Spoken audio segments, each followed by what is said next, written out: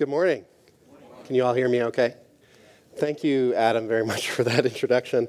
And thank you all for being here. I think I need to start with an apology. I am from Canada, after all. Adam didn't mention that. I've tried to blend in pretty well here, but I want to apologize actually on behalf of Dr. Plummer because our advertising materials didn't permit us to include the full title of this conference, which is Greek and Hebrew for Life, Latin for Eternity.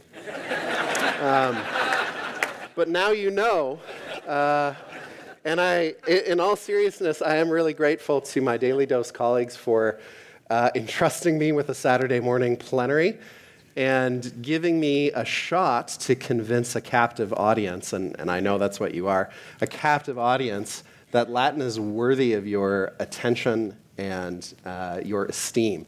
So that's what I'm going to try and do in the time that I have set before me. And I want to start with something I heard very recently, actually just a few days ago. My wife and I were visiting a friend's church, and there was a really kind person who introduced himself to me. You could tell that we were not typical attenders there.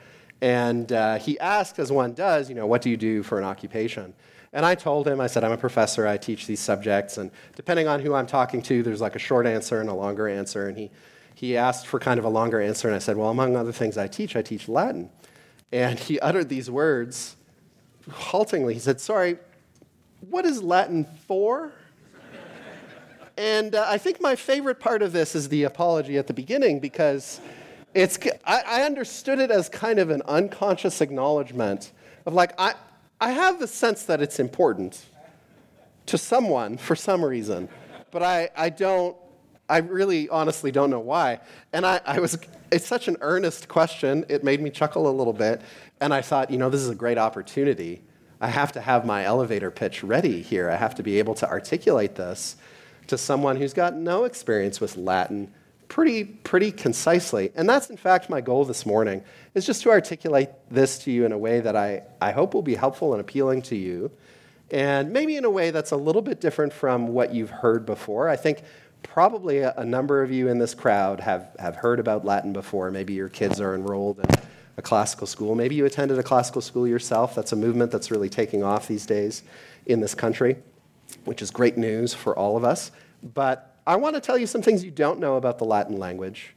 And a conference like this, where we're mainly focused on the biblical text, gives me kind of a unique angle to come from, I think, when speaking about Latin, which can be recommended in lots of different ways to you. So before I tell you what Latin is for, I want to tell you for whom Latin is. And primarily you, right? I mean, I'm trying to convince you you're the person sitting here, but not everybody in this room, as persuasive as I may be, and I have great faith in my persuasive powers, I'm not under the illusion that you're going to walk out of here, every one of you, and pick up a Latin textbook immediately. However, I want to speak to you and also to those in your life, in your circles of influence. Because this pitch isn't just for your own individual attention.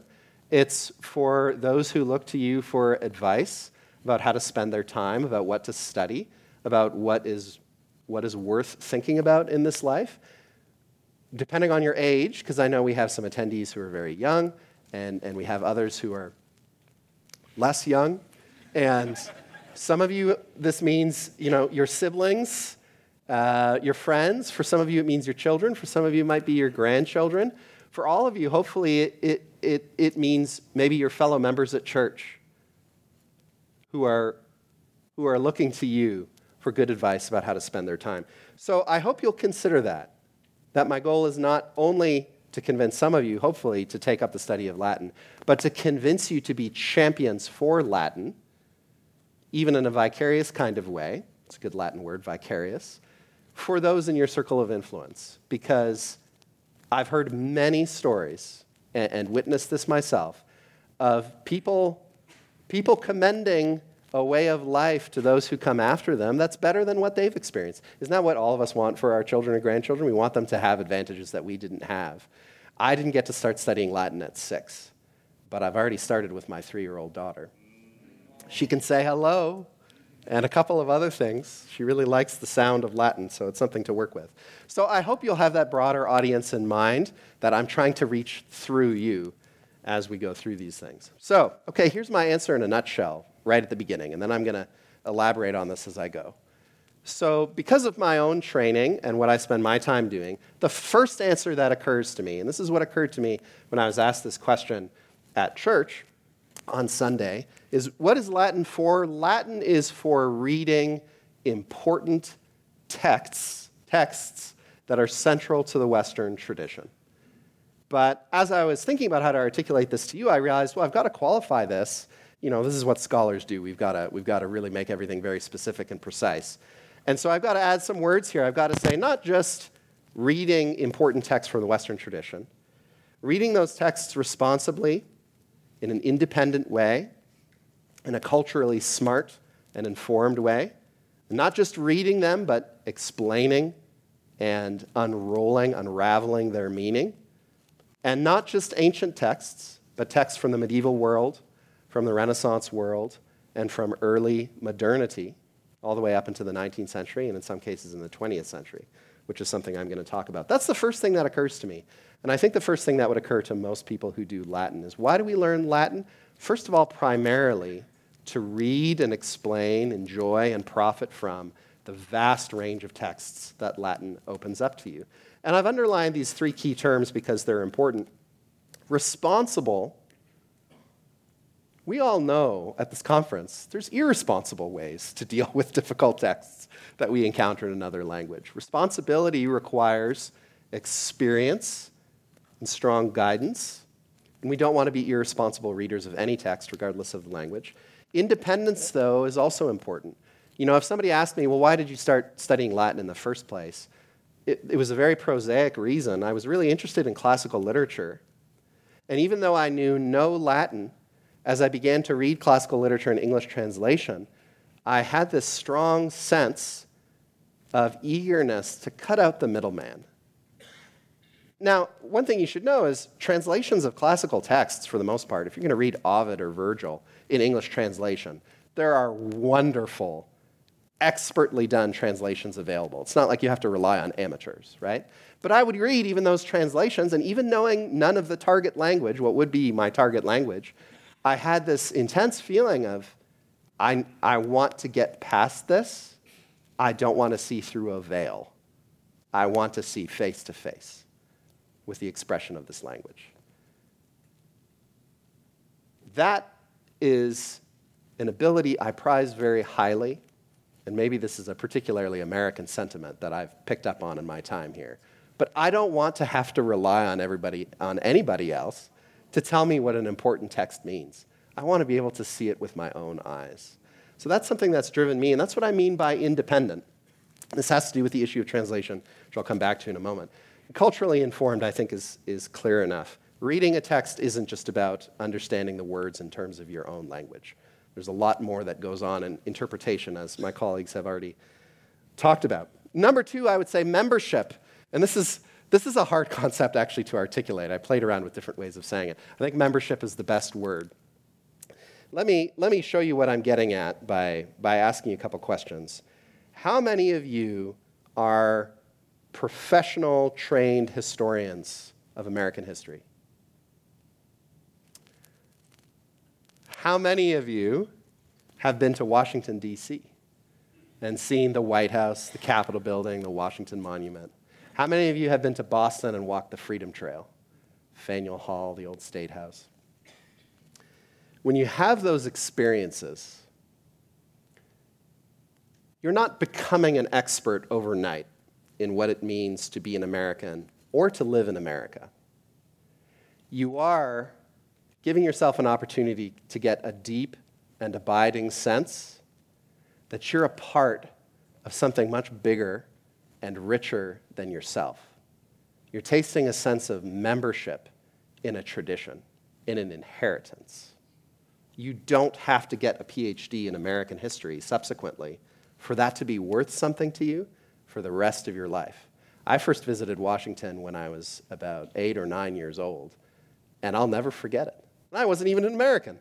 It's an impressive place. And it communicates to you,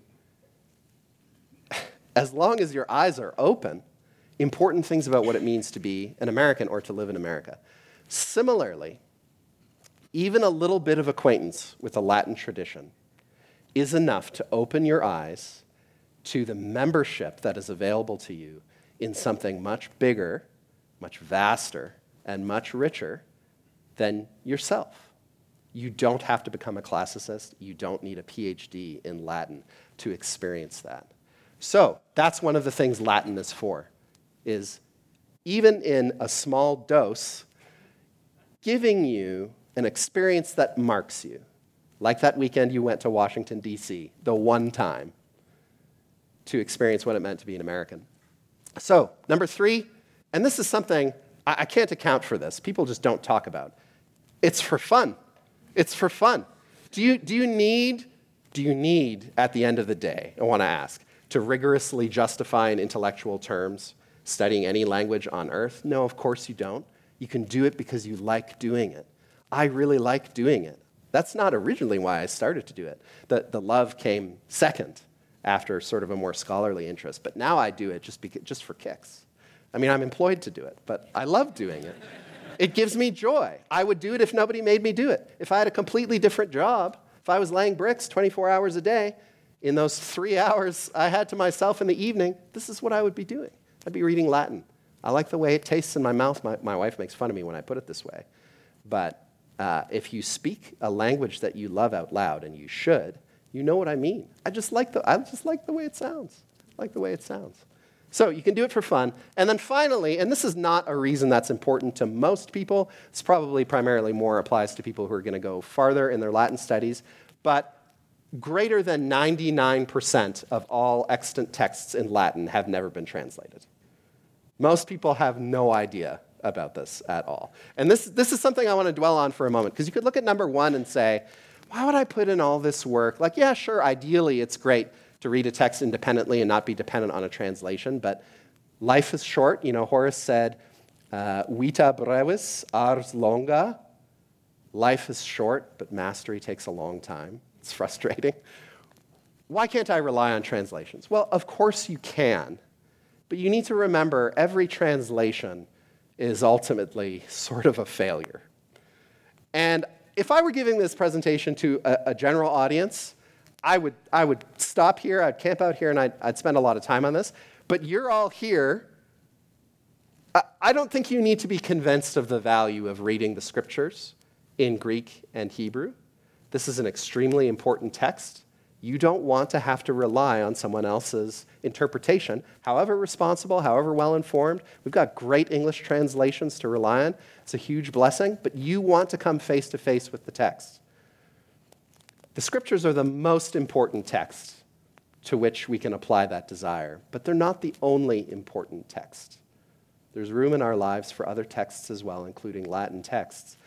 And my older brother sometimes teases me. He says, half tongue-in-cheek, hasn't it all been translated? Like, what are you wasting your time on? And I can say, yeah, it's been translated, but here's an anecdote. This is Nikita Khrushchev and Richard Nixon in 1959. Some of you recognize this. I think a few of you were there. This is a famous story. This is a famous story. Richard Nixon, at a very tense time in the Cold War, goes to Moscow. And there's an American exhibition there. There's a modern American kitchen. It's supposed to display to the Soviet people, these are the wonderful benefits of capitalism that you can enjoy in the United States. And Nikita Khrushchev, who's his host, he joins him there, and there's cameras, and this has been filmed, so you can watch some of this little debate they have. But they have this impromptu debate about communism and capitalism. And it's sort of awkward. It's sort of funny. It's historically significant. I would encourage you to learn about it. But this is a wonderful picture captured in the midst of their conversation. And Richard Nixon, who's a much younger man in this picture, is trying to give a stalwart defense of American capitalism, and Nikita Khrushchev is just giving him a hard time. Who's this guy in the middle? Yeah, not a famous historical figure, just the unlucky fellow whose job it was that day to be the go-between in front of live cameras while the world is watching between the two, well, not Nixon so much, but two of the most powerful men in the world, debating the most divisive issue at that time in the world. And there's a point in this debate where Nikita Khrushchev, who's, it's funny, you should watch it. He knows what he's doing. He's playing for his Soviet audience, and he's giving Nixon a hard time. And he says to Nixon, "You know nothing about communism. You understand nothing about communism." And the translator, who's under great stress, who's trying to do 8 different things at once, says to Nixon, Khrushchev says, "You know nothing." He left off the part about communism, right? And so Nixon, and you have to give him credit, he was a clever man. Nixon immediately turns to the translator. Nixon doesn't know a word of Russian, right? Nixon turns to the translator and actually says, I don't think your translation is right. I don't think that's what he said. And the translator says, "No, I'm sorry." He said, you know nothing about communism." And the debate continues. But my point is, Nixon knows no Russian, but he knows enough to know, I'm not hearing Nikita Khrushchev. And it's frustrating. You can see both men are frustrated as they're having this conversation because it's laborsome and wearisome to have this middleman influence. So what I would say to you is, just as you care so much about encountering the biblical text face to face, so too with Latin, it's worth a little bit of acquaintance just to cut this guy out of the middle because it's consequential. It's consequential. Those little things matter. Now, another thing I want to point out here, this is Jeremy Brett as Sherlock Holmes. I used to watch that with my dad when I was young. I can't emphasize this enough. When people talk about Latin, we just forget that Latin is intimidating for people, and especially for children. It's initially sort of bewildering. We need to recall this quotation from a Robert Frost poem I like. It's printed in one of the inside fly leaves of Wheelock's Latin, which is a post-war textbook. That was the textbook I first learned Latin on. He studied Latin, like the violin, because he liked it, because he wanted to. That's a legitimate reason, too. And if we treat Latin, and Latin has been particularly subject to this effect, if we treat Latin the way we treat broccoli with our children, we're not doing them any favors. Just because it's good for them doesn't mean it can't also be a source of joy and fun and wonder. So I just want to plant that seed in your minds too. If you have the chance to talk to young people about Latin, not all Latin teachers, now that the situation's improved, there are a lot of great Latin teachers out there, but not all of them are great at conveying the sense that it can be tremendous fun, and just because it builds character doesn't mean that you should dread your next Latin class. So here's how I would summarize what I've told you so far. Latin is for the unrestricted and unmediated access to the central stream of the Western tradition. It is like a master key that opens virtually every door. The other metaphor I like to use is a passport. I have a Canadian passport. In the front of my passport, it still says, Her Majesty Queen Elizabeth II requests that those who encounter the bearer of this passport allow them free entry, that's magisterial. It's majestic, right? Latin is like that. Latin opens more doors than any other language in the history of humanity. This may sound like an extravagant claim. It's true. I hope you'll allow me to convince you. Now, at least we can say it will give you a taste of what has been accurately called the most copious written heritage in the world. Isn't that worth it? Americans are all about economics and size. Americans like bigness. This is something I appreciate about them.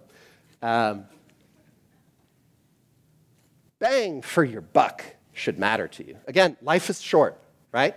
I can tell you, again, there is no linguistic learning experience you can have which for sheer breadth can compete with the value of Latin.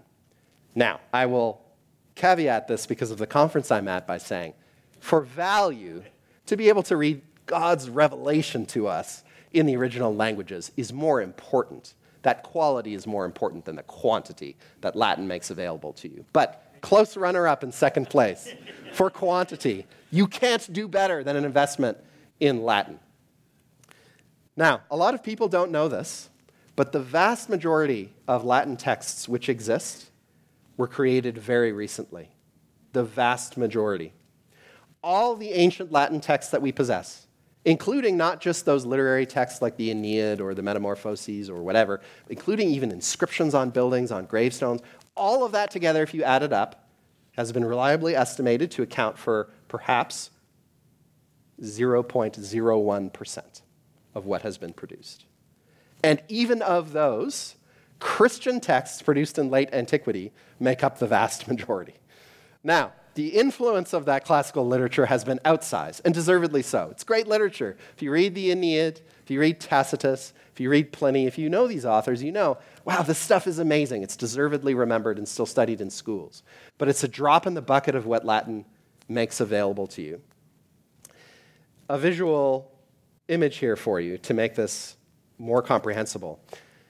You could store all existing ancient Latin in 500 500-page books, which is a lot, but you could fit those in Dr. Mohler's basement. Like, it's not inconceivable, right? I think there's probably more than 500 volumes in there, but you could do that. You could do that. You could see it more or less all at once in one view.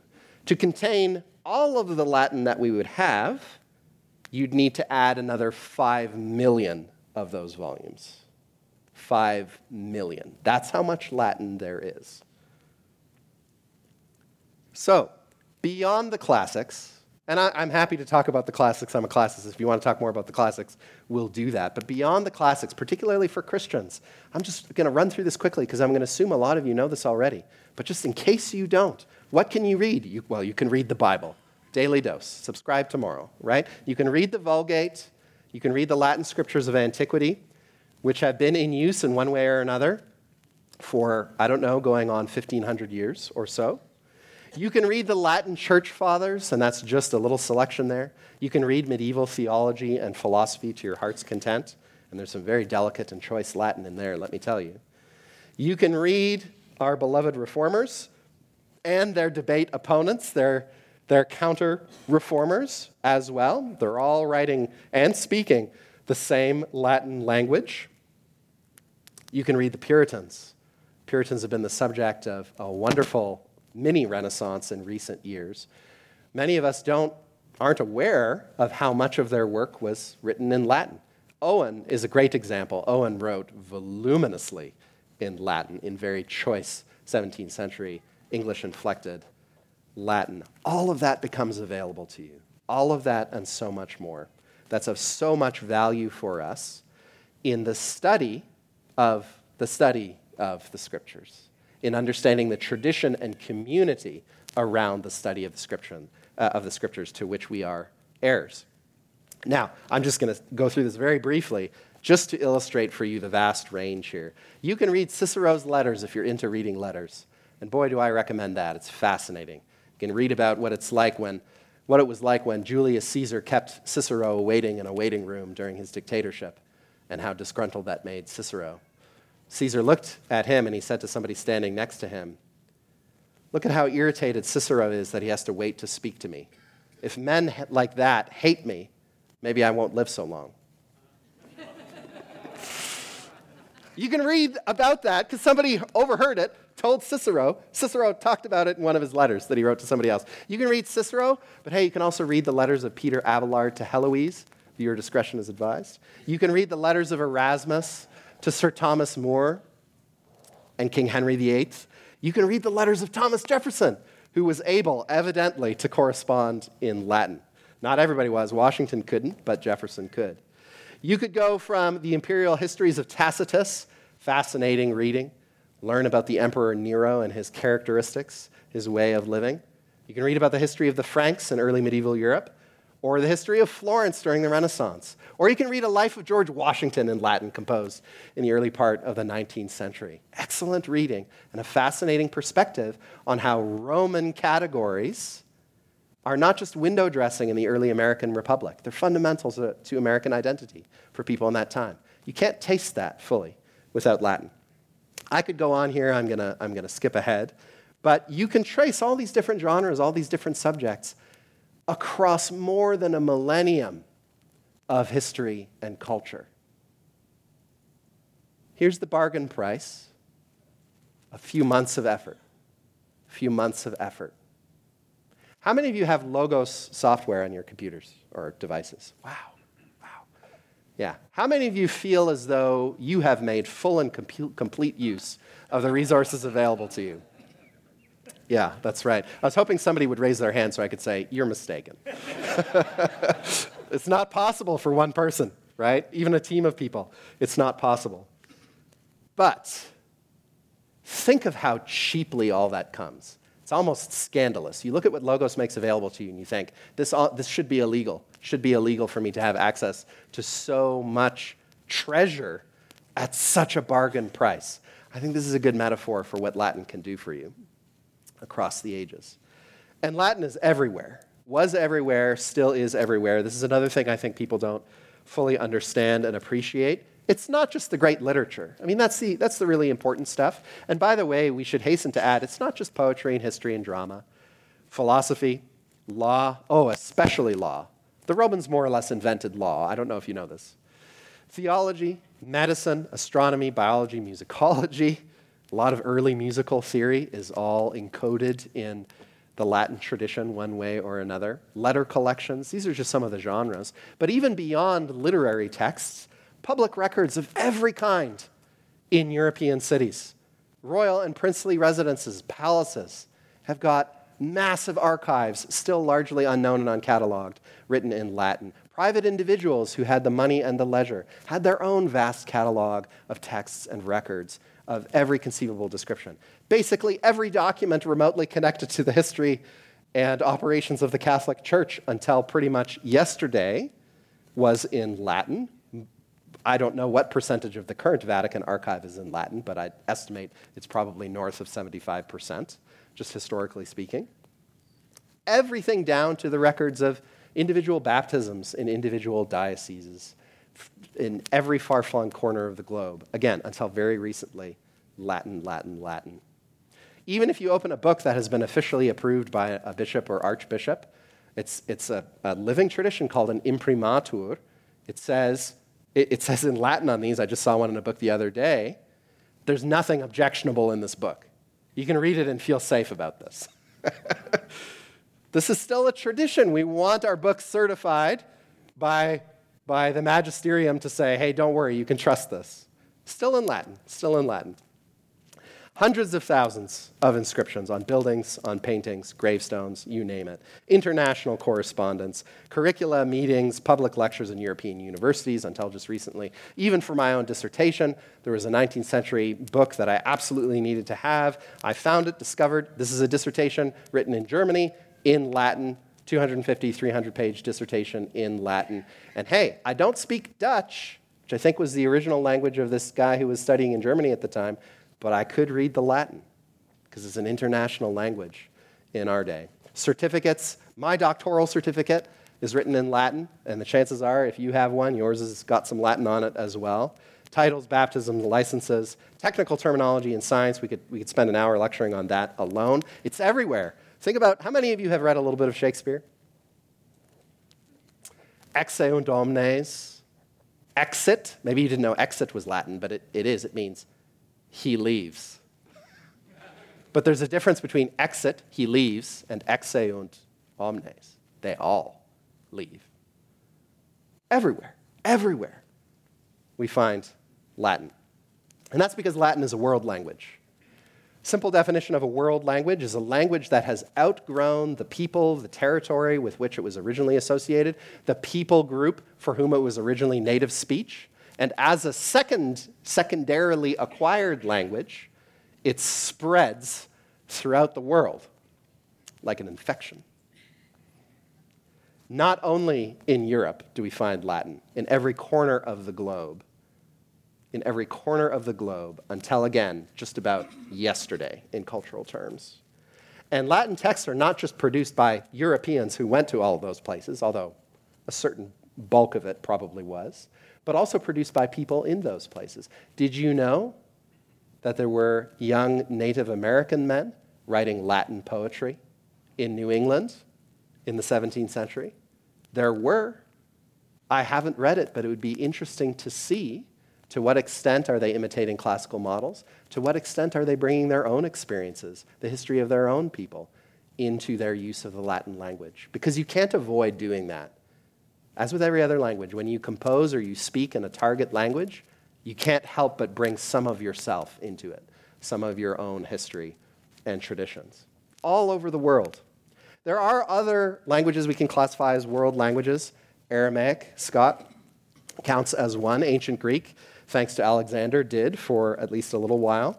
Sanskrit, and perhaps more relevantly for us today, classical Chinese and classical Arabic. Languages spoken far beyond the borders of their original contexts by many people who imported their own ideas and their own twists on the cultural heritage embedded in those things. But of all of these, only Chinese and Arabic, just in sheer tonnage of written material, come remotely close to the size of Latin production as a world language, and they're dwarfed. The two of them combined would be dwarfed by what exists in Latin. So again, I'm not saying to you Latin is the best language in the world. I'm just saying it is demonstrably the most prolific. So again, think about your American instinct for bargains and count it up. Count it up. Now, there's only one language that perhaps can rival it. Who can tell me? English. English. Think about that comparison sometime. It leads to some fascinating insights. This is where Latin started. This is the Italian peninsula. That tiny sliver. All right, Adam, I'm going to use your pointer here. I'm pointing at my own hand. There we go. Okay. This little tiny light gray sliver, that's where Latin was born. It's basically a neighborhood language for the people who lived in a tiny village called Rome at the time. I realized if I want to update this for the 21st century, it's actually easier for me to show you where Latin has not had prolific influence. So I took the liberty of preparing this map. The areas explicitly noted, particularly here, down here.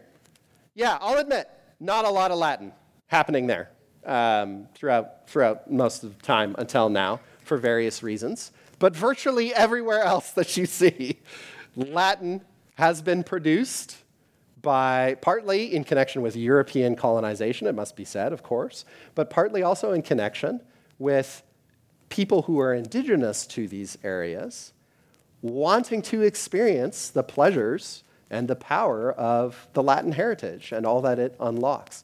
Now, I've included this up here because, well, this is just one of my interests in mind. You know, my three favorite institutions are the Church of Christ, Southern Seminary, and the U.S. Navy. And I know enough people who are serving in the different branches to know some of them are reading Latin. I have a former student who's a helicopter pilot in the Army. And when he's not flying Black Hawks, as he is now along the DMZ in Korea, he's reading Tacitus and Cicero and Caesar. So I'm pretty sure somebody on some submarine in the Arctic at some point on his off-duty hours is in his tiny little berth reading Virgil. I feel pretty confident that's happening. And all these scientists down here in Antarctica, they don't know it, but they're depending. They're depending for life and death situations, just as they are up in the International Space Station, should have included that, on Latin all the time, every day. They're just not conscious of it, right? But it's there. So, again, I'm trying to impress on you. I'm trying to do a little bit of shock and awe here. This is not like other languages. I like to say in my Latin classes, Latin is like every other language. Students are scared when they encounter Latin. I say, listen, Roman toddlers learned Latin. You can learn Latin. My toddler's learning Latin. It's not rocket science, you know? But there's another sense in which, yeah, Latin is like every other language. Latin is also like no other language because of these historical and cultural considerations. And that's worthy of your time and attention.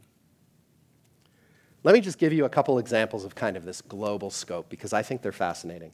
In 1791, a German-speaking minister of a Lutheran congregation in Ebenezer, Georgia. Anybody been to Ebenezer? I don't know. In Ebenezer, Georgia, he felt so grateful for the religious liberty that his congregation enjoyed that he felt compelled to write a letter to the president at the time, George Washington. The problem was Johann Ernst Bergmann didn't have English that he thought was good enough to address His Excellency, the President of the United States. He says as much in his letter in Latin. He said, I would have written to you in English, but my English is schlecht. So what does one do in that situation? What is some third thing, some tertium quid, that you can both rely on as a means of communication? Ironically, actually, Washington's Latin was sort of non-existent, so someone would have had to read it to him. But Bergman paid him the credit of thinking, Washington's a learned man, wrote him this letter. It's very touching. It's very brief, but he says, thank you for upholding, among other things, our right to worship as we please. Because that wasn't always something we enjoyed in Germany, but we enjoyed in Ebenezer, Georgia. Incidentally, this is mistranslated on the Religious Liberty site where I found it. I'm going to send them an update. But it's just another reason, don't rely on middlemen for this kind of thing. You need to read it yourself, face to face. We could talk about a description of the Chinese kingdom written in 1639, never, so far as I can discover, translated by anyone into any modern language, by a man named Nicolas Trigault, who was a Jesuit missionary to Hangzhou. Wouldn't you like to know what the Chinese Empire seemed like to a 17th century Jesuit, interpreting it in the categories of European civilization? People still read Marco Polo's accounts of his travels all the time. This has just as much claim to our attention. It's gone by the wayside. You can read it if you learn Latin. This is one of my favorites, a book called New England, written in 1625 by one William Morel. A description, now I'm quoting from a library catalog, and I love this. It's a description, quote, of the air, earth, water, fish, and fowls of that country. Sorry, this is Morel's own title. Air, earth, water, fish, and fowls of that country, New England, with a description of the natures, orders, habits, and religions of the natives. And just in case you don't know, 1625 is like immediately after the first European settlement of New England. This is like right after they arrive, right after the Pilgrims arrive. This guy writes this account. There's a Latin part written in dactylic hexameter, the meter of Homer and Virgil, which, according to the library catalog, spends a majority of its verses describing the Native Americans with awe and curiosity. This is before a shot has ever been fired in anger in New England, before so much of the tragic history that we know has ever occurred. Two peoples encountering one another, absolutely floored by the excitement of that encounter. You can read about it in Latin, because you know why? The English poem which accompanies it, written in iambic pentameter, has nothing to do with the Latin part. It's not a translation. They're just two different poems. And people discovered this, and I love this from the library catalog. The English departs too drastically from the Latin side to be of any assistance for determining what the Latin is about. In other words, if you want to read what this guy thought about the Native Americans in New England as one of the first people to encounter them, sorry, you've got to learn a little bit of Latin. Isn't it worth it? Wouldn't it be worth it? It's worth it to me. There's other examples I could give you, but we'll keep moving on here now. I don't speak of Latin as a dead language. I think I understand what linguists and what ordinary people mean when they say that. Nobody's born in the world today who acquires Latin as their native language from a native speaker, right? Of course, that situation ceased long ago. But to say that Latin doesn't change anymore or that it's not used for communication is false. Maybe some of you didn't know this either. Latin continues to develop and evolve only in certain parts of the language's structure. And in fact, the fact that big chunks of the language and grammar and so on are fixed is actually what allows Latin to be a world language. Because if a language is in motion, it's hard for us all to be on the same page, especially if we're spread across the globe. But if certain aspects of the language are fixed early on, and we all have common access to a certain agreed-upon stock of texts, that makes it possible for us to communicate with one another, even though we're widely dispersed. But Latin is still used to communicate today. There are active speakers who can do this with incredible ability. I would not have believed it myself if I had not seen and heard it now many times over. I one time had a debate with some friendly Presbyterians about baptism in Latin. I would not have believed it possible, I'll say again, had I not been there and participated. But it is possible. It is possible. It's a means of communication. Like any other means of communication, it's still usable today. In John Milton's day, when he was studying at the University of Oxford, you weren't allowed to speak English on campus. For the dumber students, you could speak Latin. For the more advanced, you might have a conversation in Greek. And for the really gifted, like Milton, you'd talk in Hebrew. But nobody's speaking English. Nobody's speaking English. How can they do that? Well, it's a means of communication. It's a language. You can learn it like any other language. And people still are learning it and using it. Part fossilized, but not wholly dead. Fixed, which is what keeps it living. I don't know if you knew that about Latin, but it's a good thing to know.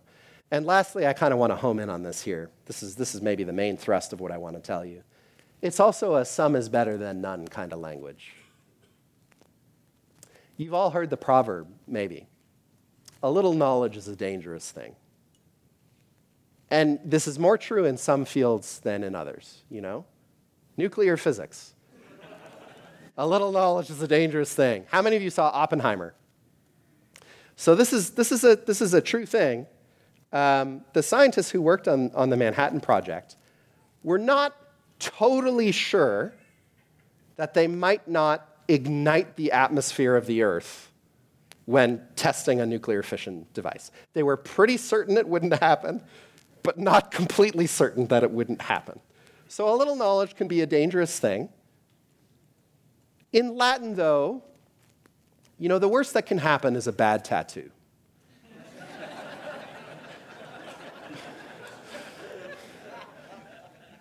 And there are lots of them. I one time was approached by one of our students who served in a special forces unit of some kind. And I just always think it's cool that I get to meet.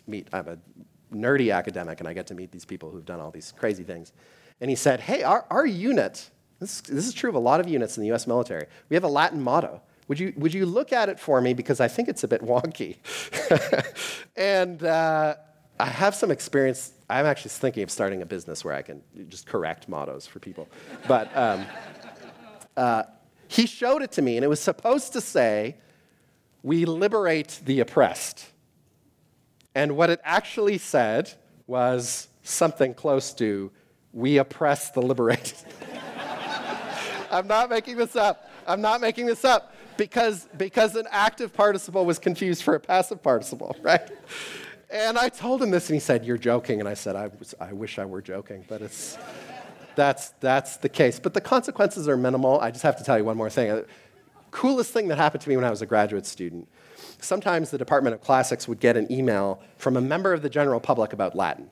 And our departmental secretary would forward it to the grad students, because I guess the professor didn't have time for that sort of thing. They would forward it to the grad students and say, anyone want to take this one? And there's an email that came through one day which said, a guy who is attached to a squadron of B-2 stealth bombers out of whatever Air Force base, they're making a new mission patch for their unit, and they want to say X or Y in Latin. Who wants to help? And I happened to be first on the email. And I said, I want to do this. Let me do this. So I corresponded with this guy. I never heard whether they adopted it, but I did what I usually do, which is I was like, here's 8 different ways to say what you want to do. You pick the one that sounds good to you, you know? And where was I going with this? That's right. The consequences of bad Latin generally are not severe, which means it's worth the risk to know a little. You know, see all of the previous slides. The potential payoff is huge. The risk is slight. There are no life and death situations that depend on Latin. I'm still hoping for the day, you know, this happens in the movies. Some kind of crisis comes up, and they find some obscure professor toiling away in a university, and they say, your research has overnight become critical to the survival of the human race. And they put him on board a helicopter, they fly him to the White House, and he's bewildered. This is like the Jack Ryan scenario, right? And it's just like, all this effort, finally it pays off. I'm still waiting for this to happen. I'm waiting for it to happen, and they say, hey, all these flying saucers we were seeing over the oceans, turns out we need a Latin expert. I'm ready. I'm ready for this to happen. But generally, the stakes are not high, right? Latin is a sandbox you can play in without mortal danger to yourself or others. I also want to tell you, man, this has been a real problem in my life, and maybe some of you are like this too because you're language folks. So often for me, in so many ways, the perfect becomes the enemy of the good. I can't do something as fully or completely as I want, and so I don't even begin. I don't even begin. I despair of doing anything worthwhile. Don't let that happen if you're considering Latin. You can make a lot of progress in a short time. Yes, it's true, as I said yesterday, for mastery, it's like being a farmer or a gardener. You've got to water and be patient and do a lot of waiting. But to get access even to a tiny portion of all the riches that I've surveyed for you, it doesn't take that much work. And even if you do it imperfectly, it's going to give you, at the least, membership. What the literary critic E.D. Hirsch called cultural literacy. You can talk about the great conversation all you want. Do you really want to sit on the sidelines all the time? Or do you want a seat at the table in the great conversation? You have to speak the language to be part of a conversation, right? Hocus pocus. I'll be impressed. Does anybody know the origin of this phrase etymologically? Yeah, Kaspars. I'm not surprised that you do. Do you know what it is? Yeah, it comes from what the priest does at the altar. He says, Hoc est corpus. This is the body, right? This is speculation. I'm not sure that this is demonstrated, but the speculation is this term, hocus pocus. Kind of spells that people cast and sort of meaningless abracadabra, that kind of thing. It's a mutation of a Latin phrase because some ignorant people, they heard hoc est corpus, pronounced however, in some mass at some point, and somehow hocus pocus comes out of that, right? But this is a great example to me of, man, you could write a book about the phrase hocus pocus, as silly as it would sound, and its significance in Western culture. You can do a lot with a little bit of Latin. You know who had only a little bit of Latin? One William Shakespeare. And you think, well, he wrote his plays in English. Yes, that's true. That's true. But the classics, Ovid and Virgil in particular, are everywhere in Shakespeare. If you enjoy Shakespeare, you owe something to Virgil, to Terence, to Plautus, to some of these other authors. Shakespeare had a few years of Latin instruction in a local grammar school in Stratford, but it was enough to shape his dramatic imagination for the rest of his life, and we're all the beneficiaries. Just a little bit of Latin. Now, you may object that you don't have quite the gifts of William Shakespeare, and I'll grant you that. I'll grant you that. But you can make a lot of lemonade with these lemons. I'll just give you one more example. People say this to me all the time. I don't know if Pastor Gray is here. Are you here, David? Anyway. Somebody just said this to me yesterday, actually. I didn't plan this. People say to me all the time when they hear that I teach Latin, and usually it's some of the less young people that I encounter, they say, I once did a little bit of Latin, like 50 years ago. But you know what they always say next? There's two things they say next. The next thing they always say is, I'm pretty rusty, or I don't remember a lick of it. They couldn't decline a noun to save their lives, but they say, that was so valuable. So valuable. Now, if we want to be hardcore language acquisition people, we can say, you're not fluent. You can't speak. You can't understand Latin that you hear. You're not reading Virgil. You haven't progressed very far in the world of the Latin language. Yeah, maybe according to one set of measures, right? But they've got membership, and they hold on to that membership card till their dying day so that they come talk to some random professor and say, I had Latin once that left a mark on me. I was in Washington City once. I was in Manhattan once. I saw the Great Wall of China once, because once is enough. Once is enough to leave a mark on you. So if people are saying that 50 years down the line, do you think it's worth your investment of a couple of months to learn the rudiments of Latin grammar? Speaking of which, I've just kind of broken this down into 3 levels here, and I'll go over this quick. You can attain different levels of mastery in Latin. I'm not even going to talk about that last one on there because there's maybe 150 people living in the world who attain that level of proficiency with Latin. So we're not going to worry too much about them. You can be a member, that is, have the basic vocab, grasp the essential grammar, be able to translate words, phrases, short sentences, quotations, stuff you see in the newspaper, in scientific journals, in legal contexts. You can acquire enough Latin for all of that to be intelligible in 2 or 3 semesters at the college level. In primary school, maybe it takes 4 or 5, 6 years. If you're a motivated adult doing an intensive program or self-study, maybe as little as 2 to 4 months, depending. You can do this in a summer. You can acquire this level. I'm a member. I got my card. I did a little Latin once, and it changed me permanently. That's a tiny investment.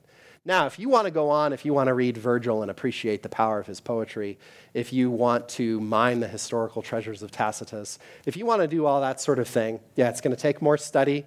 You've got to have a large vocab. You've got to learn some more advanced grammar. You've got to read a lot in different genres. You might have to do a longer program, such as perhaps we offer here at Boyce College and Southern Seminary. It's going to take more of an investment, but still precious little compared to what you might think in order to have access to such great riches.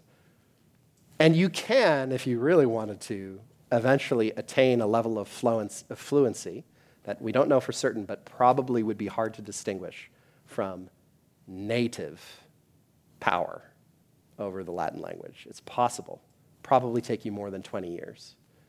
I'm not pitching to you that you embark on that. I'm not even sure that it's altogether sane for me to embark on it at this point. It just hasn't stopped me, but that's where my targets are set. But look at that first level, okay? Couple months of effort, and you've got that membership card for life. So, quid expectas. What are you waiting for? Thanks very much.